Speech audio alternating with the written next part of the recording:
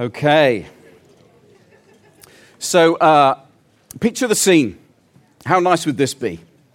At the end of the meeting this morning, someone comes up to you, maybe you know them, maybe you don't know them, and they hand you a check for £1 million. Is that all?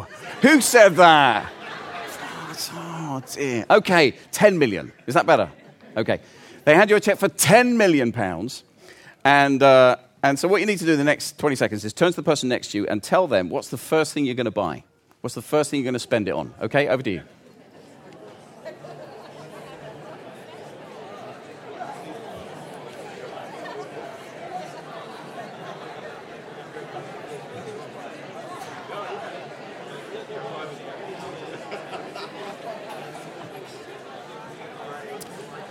Okay. Now, you'll be pleased to know I'm not going to ask you, but someone once said this, that our checkbooks tell more about our priorities than anything else. And whilst perhaps most of us don't use a checkbook anymore, there's no doubt that our purchases reveal our priorities. What we spend our money on really reveals what's important to us. And so what I'm going to do this morning in the next 30 minutes or so is share with you what I believe the Bible teaches is the number one thing you should be spending your money on. The very first, the most important thing. And if you do this, then you will experience financial freedom. Last week, we kicked off this teaching series, The Money Secret. For those of you who are just here as a guest or a visitor today, we have a big theme for the whole year, Every Giant Must Fall. We just know that there are lots of giants in people's lives, and we're believing that 2019 is a year where every giant must fall. Okay? And we know that one of the biggest giants that people face is the giant around money worries. And so last week, I kicked off this this series, The Money Secret, which is all about how do we become financially free. And the essence of last week's message, the simple key point was 2 words, God first. Principle number 1 to become financially free is God first. Ultimately, the scripture, and I would encourage you, listen to all of these messages. Even if you're away, all 6 of the messages, they all slot together. You can't cherry pick. You've got to put them all together because they will raise questions in one that will be answered in another. And so do be encouraged to get the whole series. But last week, God first, and we looked at how Jesus reminded us, don't put your trust in money. Ultimately, don't believe that money is the answer to all of your challenges and stretches. Put God first. Trust God first. Embrace His way of doing life, His will, His words, and then you will experience true financial freedom. And we talked about the fact that we do this because God loves us. He cares about us and He wants to take care of us. And so we can trust Him because that's what He is all about. The principle number 1 of the money secret is God first. Principle number 1 is? Brilliant. Excellent. You are going to talk with me today, aren't you? Excellent. That's really good. So this morning we're going to look at the next key principle which follows on from this one, and that is the principle of the first fruits and the tithe. Now, I know at this point some of you have no idea what I'm talking about. Don't worry, all will be revealed. I know that a lot of you in the room think you know exactly what I'm talking about, and already you're getting a sweat on, aren't you? Let's face it. Your buttocks are clenching. You're feeling every part of your body is going tight because you're thinking, oh no, here it comes, Matt's message about raising more money for the church. Relax. That's not what this message is about. I mean, of course, like if people want to give more to the church so that we can reach more people and do more works of good news in this community in the world, then that's got to be a good thing, hasn't it? But that's not what this message is about. Because God is not in the business of raising money, He's in the business of raising people. God doesn't need to grow His finances, He wants to grow people, and that starts with you.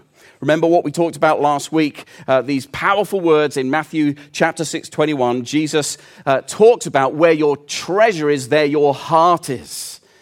And that little mantra that we keep repeating, the church doesn't want your money, but God wants your heart. He wants your heart. He wants to know that you are number one. And in all the things that we're going to talk about over these 6 weeks, there is nothing more that's going to challenge our hearts and our actions more than what I'm going to talk about today. It's going to be a stretch. And what I'm praying is that every single one of us, whatever anxiety or worries or what you predict I'm about to say, I pray that that will be overturned and you will be inspired, that you will be encouraged, and that faith will rise in this house to step into this amazing principle, which, as I will share later, some personal experience of this, brings a level of freedom that we all need. Is anyone with me? Yes. A few less than last time. Interesting. So we're going to look at a number of scriptures to draw out 3 key aspects of this principle of the first fruits and the tithe. And the first, if you've got a Bible, why don't you turn your Bible on or open it up, and we're going to start right in the very first book of the Bible, the book of Genesis. And we're going to look at Genesis chapter 4. And in Genesis 4, we're introduced to 2 characters, Cain and Abel, the first 2 children of Adam and Eve. And in verses 2 to 5, we have this interesting story that seems a bit unfair. And so let's read it. It's going to be on the screens if you don't have a Bible with you. If you do have a Bible, I'd encourage you, mark it up, write some things down as we go. Now, Abel kept flocks and Cain worked the soil. In the course of time, Cain brought some of the fruits of the soil as an offering to the Lord. And Abel also brought an offering, fat portions from some of the firstborn of his flock. The Lord looked with favor on Abel and his offering, but on Cain and his offering he did not look with favor. So Cain was very angry and his face was downcast. Now, if you don't know what happens next, Cain is so jealous of his brother Abel that in the end he kills his brother. It's the first murder in the biblical story. So that's a not good. But this not good follows what seems to be a not fair. Like, why is it that Cain's offering is rejected and yet Abel's offering is accepted by God? They both recognize that giving to God is a good thing to do, but only one's accepted and the other isn't. Why is that? And the answer is in verse 4. Look at verse 4, because it tells us that Abel brought an offering which was the fat portions from some of the firstborn of his flock. What was the difference between the 2 offerings? Abel gave the firstborn of his flock. He gave the first. And the second difference is that he gave the best. He gave the first and he gave the best. So like, any steak lovers in the house?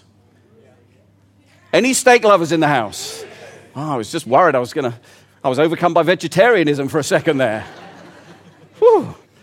So listen, I love steak, and my favorite steak is a ribeye steak, because a ribeye steak's got that fat that goes down the middle, and that means it's sweet and it's succulent, and the same was true all these years ago. You may disagree, but generally the part of the meat that had the fat portions was considered the best. Abel gives the first, and he gives the best. And so right here in the very 4th chapter of the Bible, we see that God is checking the heart of humanity.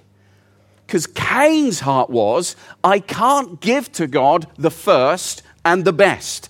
I need that to take care of myself. I need to make sure that I'm taken care of. But I recognize I should give God something, so I'll give him something, but I won't give him the first and the best. Whereas Abel's heart was very different. Abel's heart was, everything I have is a gift from God. So the first thing I'm going to do to demonstrate that I trust him is I'm going to give God the first and the best. Abel's response is rooted in faith, God first. Cain's response is rooted in fear, me first. I need to figure this out for myself. So when you think about it, the principle of the first fruits is the immediate outworking of the principle of God first. If you embrace that principle, if God is first in your life, then God will naturally become first in your finances. And so when you think about what am I going to spend my money on, the first thing you're going to think about is how do I give to God, or as we'll discover, give back to God? How do we cultivate an attitude that says, God, I'm so grateful for all that you have provided for me in many ways, but we're talking about money today. I'm so grateful for your provision that I want to, before I do anything else, I want to give back to you. because I trust you and because I have faith that you will provide in me. My trust is in you, not in money.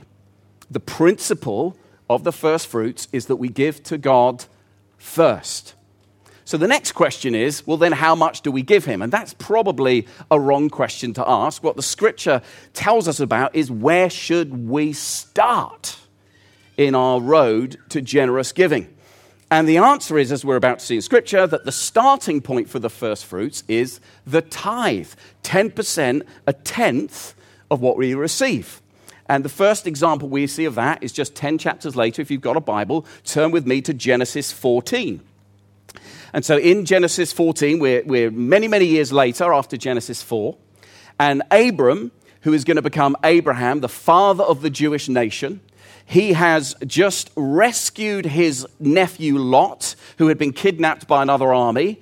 Abraham's gone and fought that army, got his nephew back, and then he has got the spoils of war. So he's become very wealthy through that battle. And into this scene in Genesis 14, we see that he encounters a guy called Melchizedek, who is called the king of Salem, the priest of the Most High God. And if you look at verses 19 to 20, it says this: Melchizedek blessed Abram, saying, "Blessed be Abram by God Most High, creator of heaven and earth, and praise be to God Most High, who delivered your enemies into your hand." That's what Melchizedek says to Abram. And then how does Abram respond to this coming into wealth? It says in verse 20, "Then Abram gave him a tenth of everything." So Abram is blessed with a great victory, and his first thought is, I want to give a tenth back to God, to this high priest, actually who, and I don't have time to unpack it all, but there's a book in the New Testament that's written hundreds of years later called the book of Hebrews, and in Hebrews 7, the writer to Hebrews says, actually, this Melchizedek may well have been Jesus himself. Or a metaphor, a picture of Jesus. So Abram is giving a tenth to the high priest, but ultimately he's giving a tenth to God. Now, decades later, Jacob's grandson has a dream. You can see this now in Genesis 28. Just flip 14 more chapters to Genesis 28. Jacob, Abram's grandson, has a dream, an incredible dream, a dream that's an encounter with God. And when he wakes up from the dream, in verse 22, Jacob says, carrying on the principle from his grandfather, he says to God, "All that you give me, I will give you a tenth. All that you give me, I will give you a tenth." Now, if you study the Blessed Life book, or even better, if you go on Bible Gateway and search for tithe, first fruits, you will see that that principle applies throughout the whole of the rest of the scripture, including into the New Testament. Jesus does not nullify the principle of the first fruits and the tithe. And so if you look in your Bibles in the New Testament, the very first book of the Bible, the book of Matthew, which was the biography of Jesus, written by Matthew, who was one of Jesus' disciples who followed him around. In Matthew chapter 23, Jesus is having a bit of a conversation with the religious leaders. And he's challenging them, because he always saved his toughest words for the religious leaders. And in verse 23, amongst the many challenges Jesus gives, Jesus says this: "What sorrow awaits you, teachers of religious law, and you Pharisees, hypocrites! For you are careful to tithe even the tiniest income from your herb gardens, but you ignore the more important aspects of the law: justice, mercy, and faith. You should tithe, yes, but do not neglect the most important things." Now, what Jesus is saying here is, yes, guys, you should tithe. But tithing is a starting point to actually push you into a life of compassion and justice and generosity. That's ultimately what God is trying to cultivate in us, that we are people of compassion, just, and generous in the way that we live. So Jesus does not say the new covenant means we don't tithe anymore. It's the starting point pushing us into a life of generosity. Now, of course, this principle of the first fruits and the tithe is the ultimate heart test for us, because it takes a massive amount of faith to give 10% back to God. And it takes a huge amount of faith to do that first before you do anything else. Because remember, that's the principle here, that we're giving God a tenth and we're giving it to him first. I remember talking to my mum and dad about this, and my grandfather, when he was paid years, I mean, this is decades, I never knew my grandfather. He died even when my dad was 2 years old. But my grandnan told me and told mum and dad how when my grandfather would come home from the mines, and if he had like 10 bits of money, 10 coins, and he'd put it on the table when they arrived home, and the first thing he would do, even though they were very, very poor as a family, is he would separate that first coin away and say, that belongs to God. That belongs to God, and we'll trust God for the other 90%. Now, for many of us, if this is new, you might think, I don't even know how this is going to work with my budgeting, with my stewardship. And actually, we're going to be looking next week at the principle of stewardship and managing our finances well. And Kate will be talking about that next week as we start to think about how can I reorganize my finances around moving towards this principle if this is new and this is a stretch for you. Because this is the challenge about doing this first. And I've got to be honest, friends, like I've personally been very challenged by this. Because when I started tithing, and I'll talk about that a little bit later, and I've even taught what I'm about to tell you from this church for years, that actually I would always tithe from what I received, which was net income. I tithe from what I received, because basically I was saying, well, this is what I've received, in my bank or in my pocket, so I'm going to tithe that.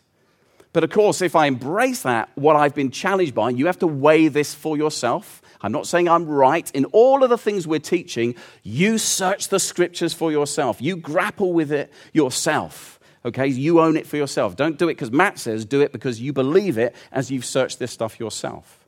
But actually, if what I got to a place as I've been preparing for this series over nearly a year ago, I realized that actually what was happening is the government was taking the first, and then I was taking the next bit. And so if I was truly to embrace the principle of the first, then I would actually give gross, not net.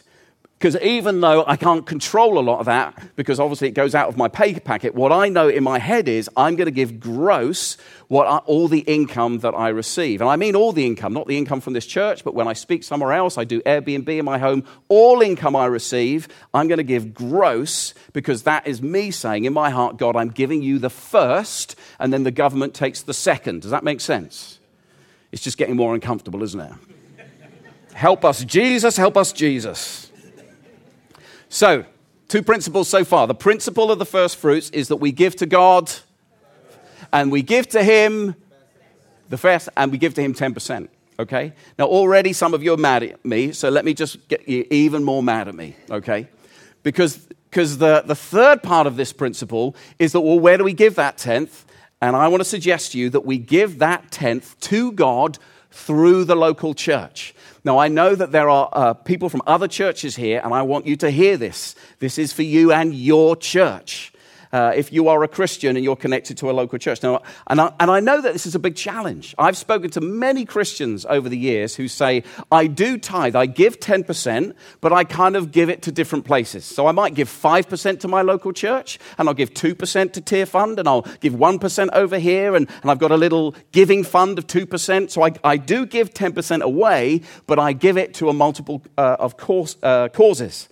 And I want to gently suggest, even as I've searched this, again, that's not what the Bible teaches. And again, I've been challenged by this because, again, it's not how I used to operate myself.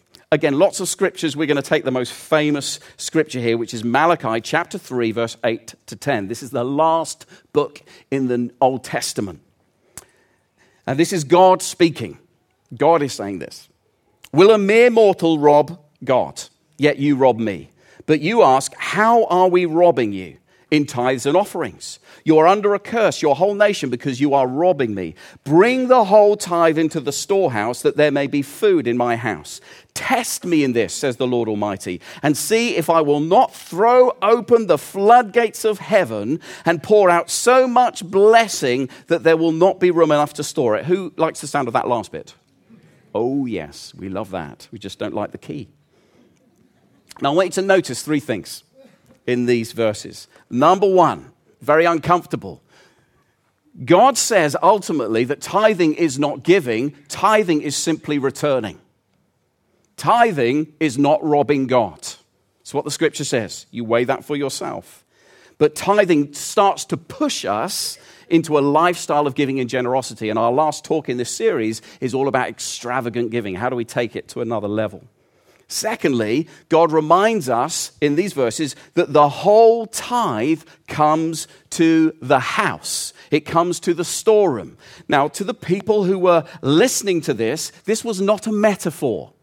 This literally was, there was a physical place, and they would bring physical things to the physical storehouse in order that the house could be blessed, because if the house was blessed, they were blessed, because they enjoyed the benefits of the house. Now, some of you will know that for 18 years, I worked as the chief executive up until June last year of the National Youth and Children's Charity Urban Saints. And we run youth groups all over the country, and I was privileged to be there for 18 years. And in the 18 years I was there, we had about a 2 million turnover budget, and I personally had to raise £300,000 to £400,000 a year. So I was always out, not just talking to major donors, but I would be in church settings like this. I would speak in other churches. I'd be in front of other Christians, and part of my job was to say to people, it would be great if you could give to Urban Saints. It was part of my job to do that. But I would always say to people, but don't give at the expense of your local church. You give to your local church first, and then you give beyond that elsewhere. Now, why? Why is that important? Well, first of all, I think that's what the scripture teaches, and that's the most important reason of all. But second of all, your local church is supposed to be your house. It's supposed to be your family. And so if you want your family and your house to thrive, you give to it in order that it does thrive, because if the house thrives, then you thrive. Whoa. It's like I've got two amazing sons, Andy and Dan. They're 25 and 22, and they now work. They've been working for a while, and they still live at home, although they're going to probably be buying their own places later this year. But they understand that being part of the house means that comes with some responsibilities. And so they financially give to support the house, and they also take care of the house. They're involved with me in cleaning the house, because they realize that to enjoy the benefits and the blessings of the house, they have a part to play. They serve and they give, and then they enjoy the blessings of that, because we have ribeye steak now and again. More now than again, to be honest. Well, actually, no, more again than now, we do. So they give, they invest, and then they receive the blessing of that. Is everyone understanding what I'm saying here? And the same principle applies here. We give our tithe to the local church, whichever that church is for you, the church we believe, the family that God has called us to. Remember, the church is not a building, the church is not a service, it's a people. It's the people of God on the mission of God. It's the family of God. We give to what God is doing in our local expression of the faith community because we want it to thrive, because when it thrives, we thrive. And there are loads of other examples in Scripture. You can go and look later at the story of Hezekiah when he returns God-centeredness back to the nation of Judah, and he calls them back. No one's been doing it. He calls them back to tithe, and they give to the house. The house absolutely flourishes to a degree where he actually says, stop giving. Stop giving. What a great problem to have. Give elsewhere over and above. And so that's what I do. I give to the house, and then I give elsewhere over and above. So number one, the tithe is not so much giving, it's returning. Number two, it's to the house. And the third thing that we see from this is that if we trust God with the tithe, then God promises that he will abundantly provide for us. Abundant. I mean, again, look at those words. They are incredible. And here's the interesting thing. This is the only place in the whole of the Bible, which is 66 books written by 40 authors over 1,500 years. This is the only place in the whole of the Bible where God says, you can test me on this. Test me. Go on. Take a step of faith, test me on this, and see what I will do. Because all of us love the idea of God throwing open the floodgates of heaven and pouring out so much blessing that there'll be no more room enough to store it. Does anyone want that in their life? Some of you are just kind of nodding, but come on. Like, that sounds amazing to me. We love the sound of that. And God says, and the key is to commit to this principle of the first fruits and the tithing. And I'm aware that there may be some of you here today who are thinking, well, actually, Matt, I've never tithed. I've given, I have given to the church, but I've never tithed. And actually, I have seen God's provision in my life. And listen, that is fantastic. That's called the grace of God. God's kindness, that even when we don't do things God's way, he blesses us. But I want to encourage you, test God's promises, don't test his patience. Ooh, I like that line. I'm going to remember this, folks. Like, God doesn't need you to give, but he does want you to be blessed. I love this quote from Mark Batterson. He writes in his book, The Circle Maker, if you're living in the world of addition and subtraction, the tithe is difficult to give because it feels like you're subtracting 10% from your income. But once you graduate to multiplication, you realize that God can do more with 90% than you can do with 100%. Why? Because when you add God into the equation of your finances, it changes the game. It's true. Let me start to personalize this for a second. Let me just be honest. Like, I have never, maybe you have, but I have never come across a single Christian follower of Jesus who has embraced this principle of the tithe. I've never seen an example of someone who's done this and not seen God supply their needs, even abundantly. Now, I'm not saying that doesn't mean you'll go through financial hard times. I've gone through financial hard times. I'm sure you have. It doesn't mean that, but it means that God will provide in the midst of those things. And secondly, and I say this really cautiously, I'm not here to judge anyone because I know how challenging this is because this money thing is such a giant for us. But again, in my experience, there are people who say, I can't afford to tithe, and there are people who say, I can't afford not to tithe. People who say, well, actually, you give because you have money, and there are people who say, I have money because I give. It's the way that you look at these things. Let me own this for myself. So my mum and dad talked to me about tithing, my decision. So when I started work at 18 years old, which is 30 years ago, I know I don't look that young, and 30 years ago, and I remember in the days of checkbooks, writing, the first time I got a paycheck, writing my tithe, which I did net. And I remember writing this thinking, this is crazy, absolutely crazy. But over the years, committing to do that, and it became easier than we do, mostly by standing order now. And then when I was 29 years old, I saw this job for Urban Saints. And I thought, well, I really, really want to go for that. But it was a 70% pay cut because I was doing very well working for Everything Everywhere by the time I left at 29. Really, really doing well. And if you'd asked me today, and we had big questions, can we stay in our house? Can we afford to live with a 70% pay cut? But I was there for 18 years. And you'd ask me, well, how does that work economically? How does that work financially when you've taken a 70% pay cut? And my answer is, I don't know. I honestly don't know. But God always provided. Of course, we had to recalibrate our lifestyle. We had to do some things very, very differently. But God always provided. And then 18 months ago, as you know, the Lord told me, I believe, to lay down my job at Urban Saints and work for the church. And that was wonderful, and I kind of embraced it, but that was going to create another financial drop in salary and a real challenge for me. And the challenge was so real that I knew that even if the church could afford to pay me full-time, and when we'd made that decision, the church didn't know if it could, I genuinely knew I couldn't pay my mortgage from July. And I really felt like God was stretching me in this and challenging me in this. Do I really believe that God has spoken? And some of you will remember, like even as trustees, we had a conversation. But okay, Matt, if the church can only afford 25 hours, then we'll pay you 25 hours, and then you only need to work 25 hours. And then I felt the Lord say, no, Matt, whatever the church pays you, even if the church pays you 20 hours, you're going to work full time for the church. And so to nail me on it, if you remember, I actually stood in front of the whole church. And I said, God's told me that I've got to do this, so whatever I'm paid. And so every week, not every day, but every week, I used to get on my knees and say, God, I really think you've given me this house. I'd only been in my house since July 2018, and I love my house. I have lots of people staying over, and it's great. And I remember saying to God, God, I love this house, and I really believe you gave it to me, but you don't owe me this house, and so if I've got to massively downsize, then that's okay. I'm being real. Is anyone with me? Yes. And because I knew he'd look after me, that's okay. But actually, here's what I prayed. I said, here's what I'd love to do, God. I would love to stay in this house, and even though I'm going to be earning less, I want to be even more generous. I don't want my giving level to stop. Not just in terms of percentages, but actually just money. And I'm here today to tell you that God has done exactly that.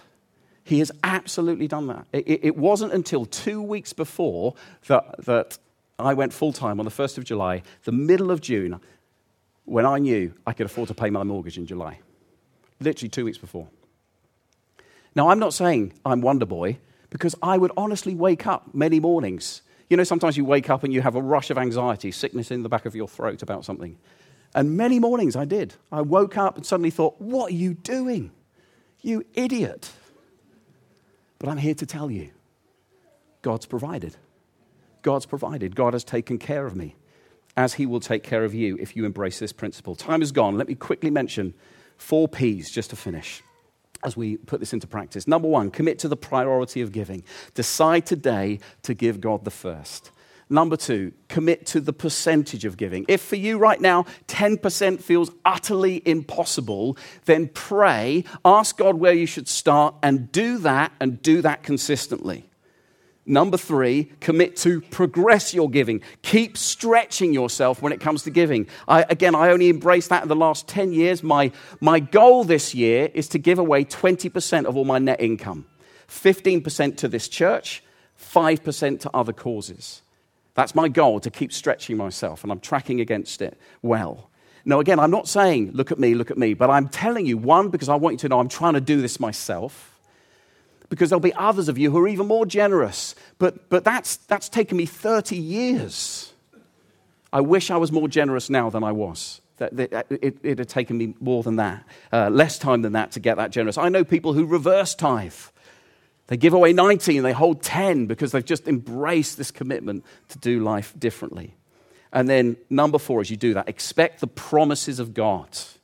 Expect the promises of God. And we have to hold 2 things in tension when we embrace this principle. And it's hard to hold in tension, but we do. Number 1, we don't give to get. We just get to give. We don't give to get. We don't give to God now to say, God, I've given you the tithe. But we don't, that's not our heart. We give, we get to give. We jump into the privilege of giving. But, and this is a big but, and I cannot lie, but it is impossible. Everyone say impossible. It is impossible to live a life of tithing and generosity and not be blessed by God. It's impossible. It's like if I jumped off here and I would fall, it's the law of gravity. It's impossible. So I don't give and live generously just because I want something from God. In fact, that shouldn't be my heart at all. I give because I just want to be part of what God is doing in this church, in the world. I love this church. I love what God's doing. I want it to do more. I give. I believe in God's at work here. And I believe in what's going on in Moldova and Tear Fund and Compassion and all these other brilliant organizations that we want to bless and serve. So I want to be part of that, but it is impossible. That's what I've just told you. That's my story. That as I've embraced this principle, God has been true to his word. He has taken care of me. How are you going to respond to this, friends, today? How will you respond? Grab the Blessed Life book. May it encourage you. May it build faith.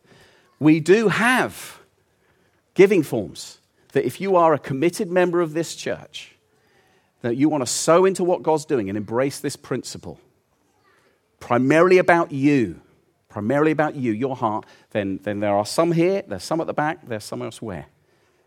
Start somewhere. Start today. See what God will do in and through you. Ask God how you should respond and do that. And if you're giving already, then take that yearly challenge at least. How can I be more generous? How can I embrace this kind of lifestyle of giving? Our time is really gone. And so I'm going to pause and invite us to stand. Can we stand?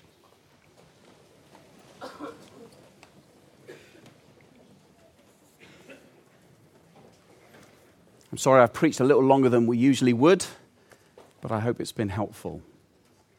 But I want to close and say this as we finish, and we're gonna have a moment of prayer, and then we're going to actually close our service too. So I want to honor your time.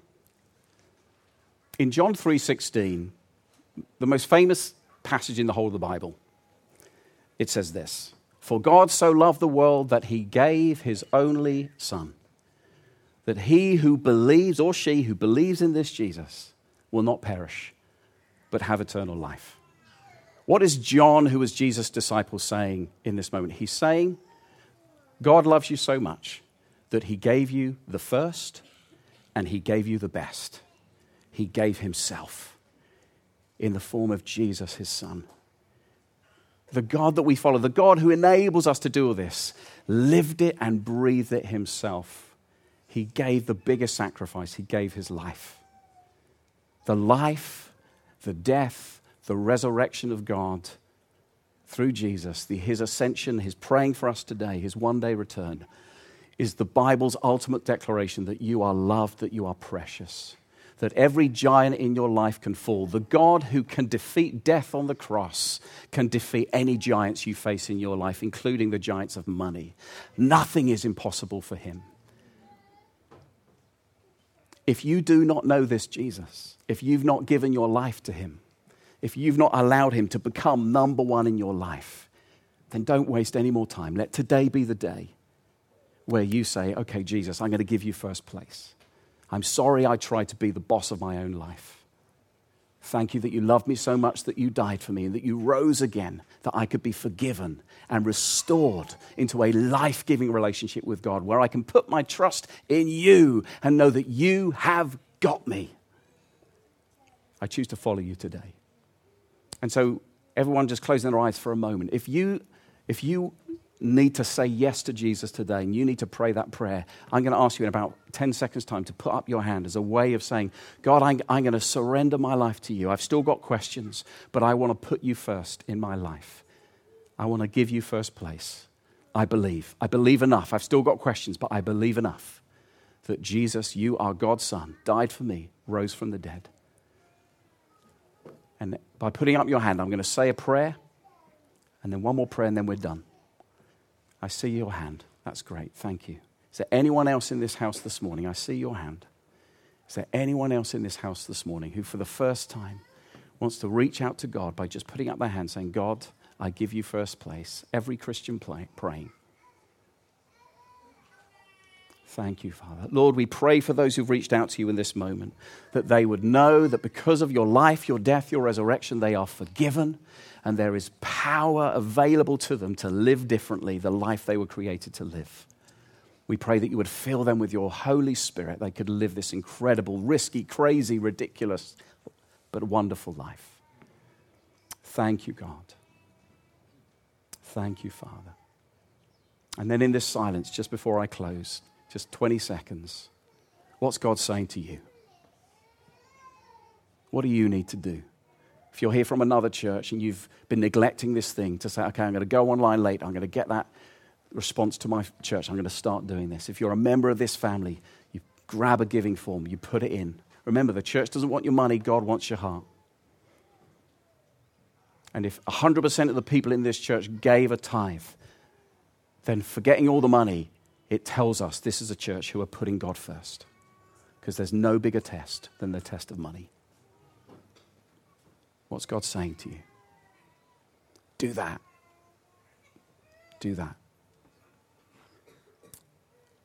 Father, we lift to you what we've spoken about today. And Lord, I pray that you would sift it, Lord. If I've got some things wrong, then would you evaporate those things from our mind?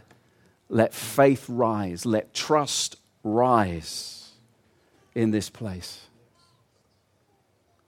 Lord Jesus, we pray for financial miracles. We know there are people here this morning who are in financial dire straits. Grace to come over them, Lord, we pray. We pray for those without jobs. May they get a job this week.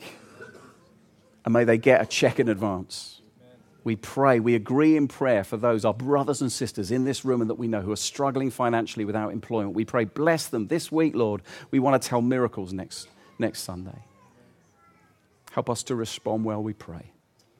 In Jesus' name. Amen. Amen. Amen. And so may the Lord bless you, and may the Lord keep and protect you. May the Lord make his face to shine upon you and be gracious to you. And may the Lord show you his favor this week and give you what your soul longs for more than anything else, his wonderful peace. Amen. Amen.